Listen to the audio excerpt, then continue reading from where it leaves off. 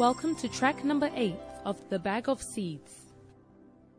John 12:23-24. Jesus answering said, "The hour is come, the Son of Man should be glorified. Verily I say unto you, except a corn of wheat fall into the ground and die, it abideth alone.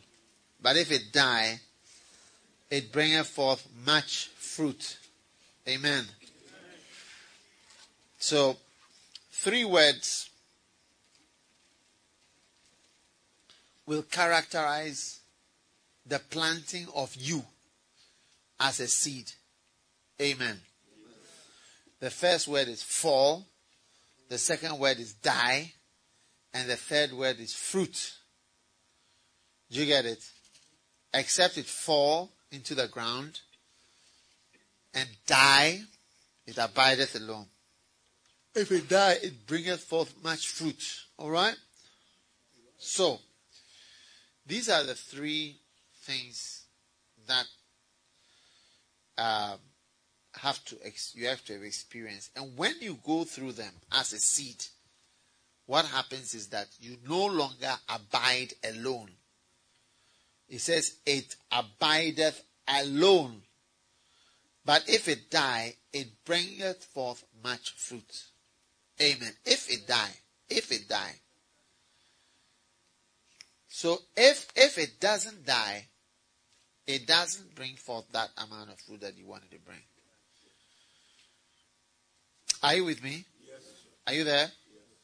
Alright. So verily I say unto you, except a corn of wheat fall into the ground and die, it abideth alone. But if it die, it bringeth forth much fruit. Amen. So, you are seeds well prepared with genes. Now, within you is the genes of the Lighthouse ministry that has been planted in your heart. But you still have to go through some important things. Even though all that information is in you. Any seed you see has the potential to become a mango tree, pawpaw tree, pear tree, whatever kind of tree. Isn't it? Every seed has some kind of potential. But all that potential is not going to be released through you until you fall into the ground, die, and then bring forth much fruit. So, these are the 3 things you need to go through. The first thing is falling into the ground. Amen. Falling into the ground. Now, falling into the ground basically consists of disappearing. Amen. You need to disappear. Oh, is it not easy? Disappearing. Do you see? Oh? Disappearing is the same as falling into the ground. Vanishing out of sight. Amen. Now if you take somebody like Jerry, he's visible.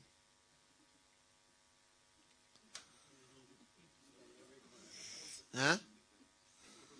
He's visible.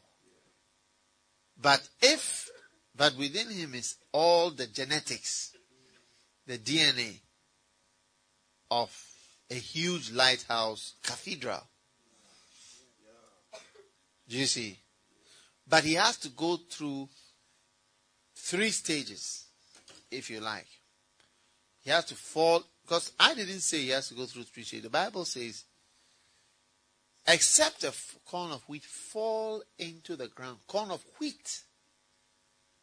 It's not a corn of maize. It's wheat. It's going to bring forth wheat. Wheat is what is used to make flour, I think.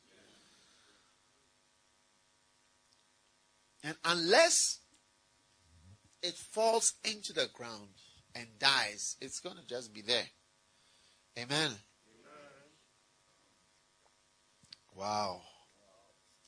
Coffee makers are improving.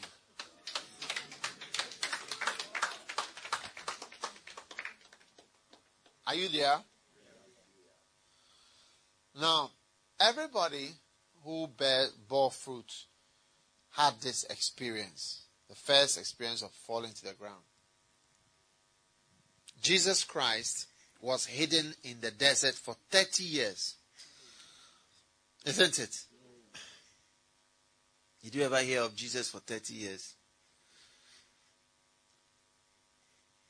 His appearance in the ministry surprised those who didn't know that a seed had been in the ground for 30 years. Moses had to vanish to the wilderness for 40 years. True or not true? You get it? After which, he began to bear fruit. What do you think? Is it fantastic? Joseph, who was going to be the prime minister, vanished into Egypt's prisons. Huh?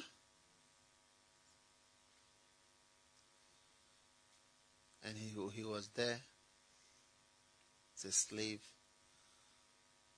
for years.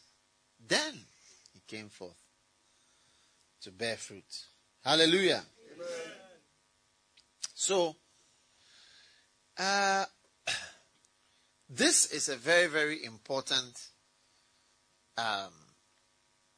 thing. And usually, there are reasons why you have to disappear. Disappearing causes some important things. One is separation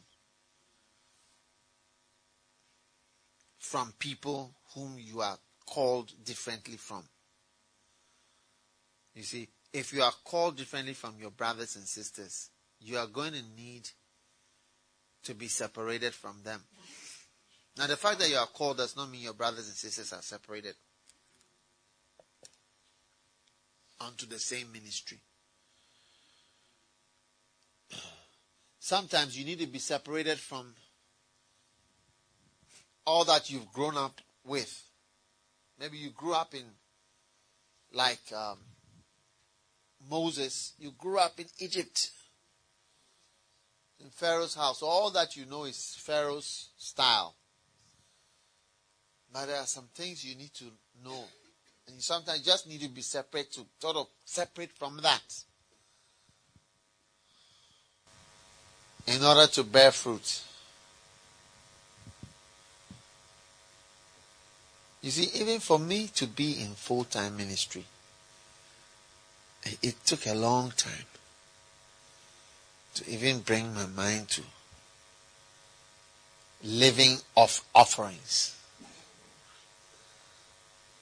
It's true. Now I live off offerings. But it was, for a doctor who is used to going to earn his daily bread from hard-earned 9-to-5 work.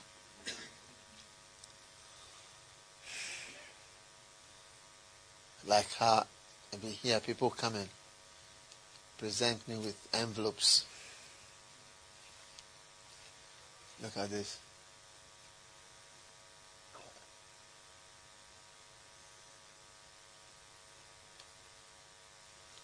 Somebody come and say, at your work, do they come and give you envelopes like this?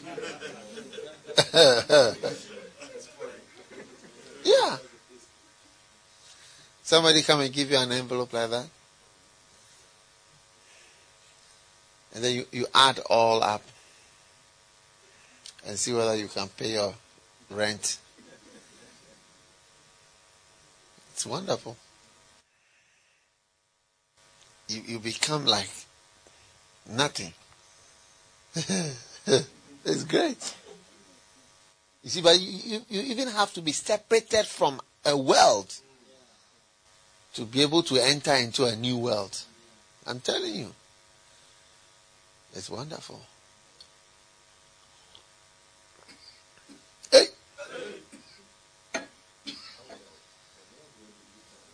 Yeah.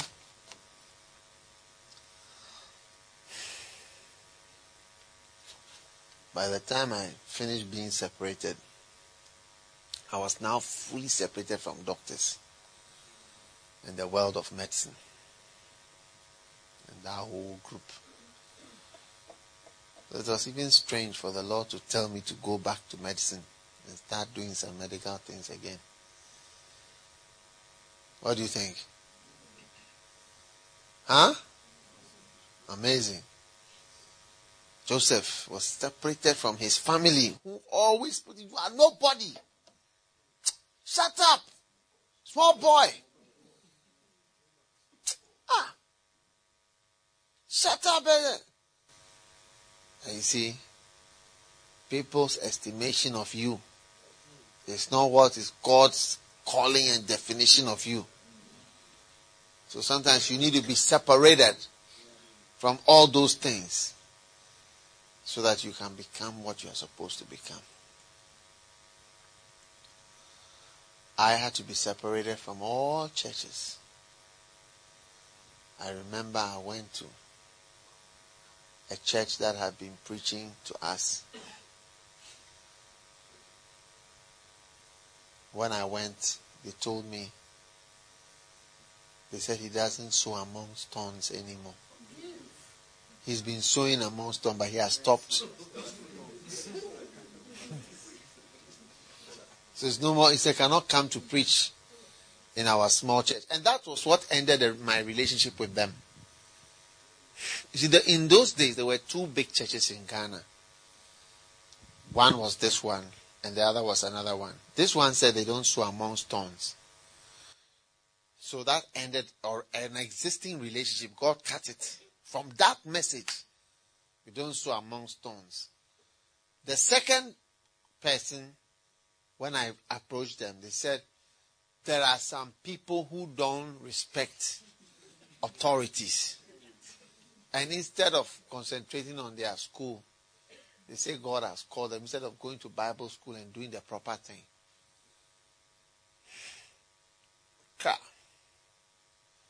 Anytime I remember going to that church, I remember the story of Nabal, because the same words that were used on Nabal were used on me. There are some young people around who just come up and don't respect authorities, and that's Nabal, what Nabal said about David. That was the end of that relationship. So now I was, through that separation from the two main charismatic churches, I was forced to now learn ministry in a different, independent way that God will show me without learning from any of them. And that's what we have. It's true. So, ladies and gentlemen, sometimes you have to be separated. So some of you have been used to that, flowing along in London and so on, and people even call you and they say, oh, hey, you, this. But I see, people don't know that maybe you are a very great person in the ministry. Maybe you are an apostle, maybe you are a prophet. But it's like you are just around one of the brethren. But you see, God is maybe selecting you separately and make you different. Do you understand? Yeah. So this is the first thing that happens. You have to fall into the ground. You have to be rejected before you be accepted. And you don't have to be upset. But now you are alone. Now you are not with all your friends. Now you are not with the people. Because when you go on the mission field, one of the problems is loneliness. When you are a seed in the ground, you are alone. Who is going to be your friend? Who do you see? Sometimes some of us are so used to being with people all the time, but sometimes it comes to a point you are alone. And you don't have the support of certain things all around you. And it takes time.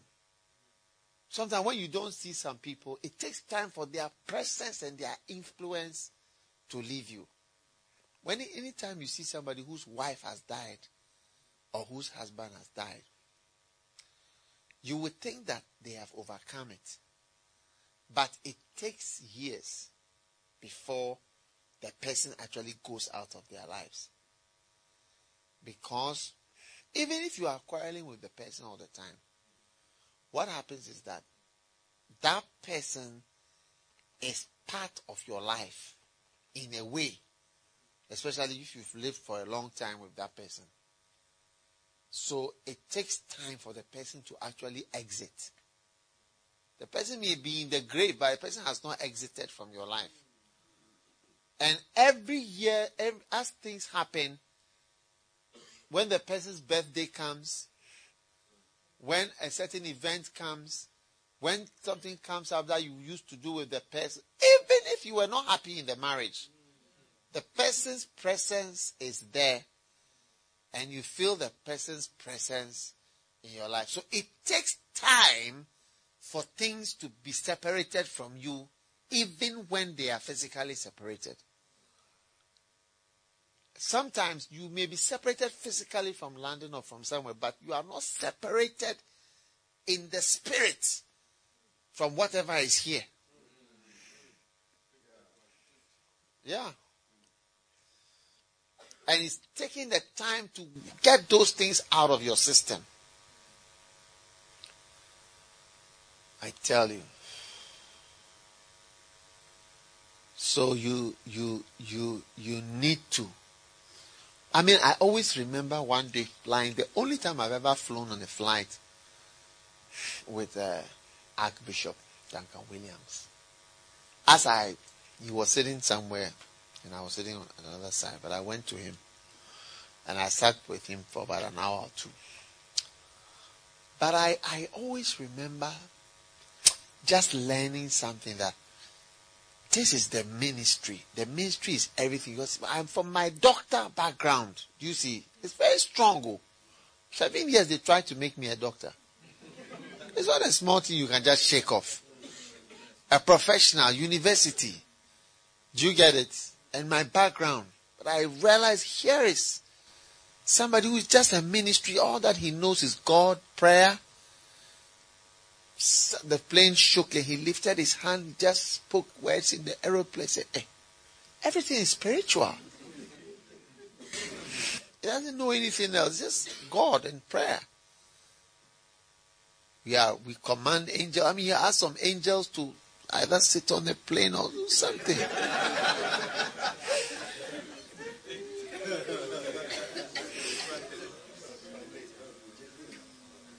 Is it not fantastic?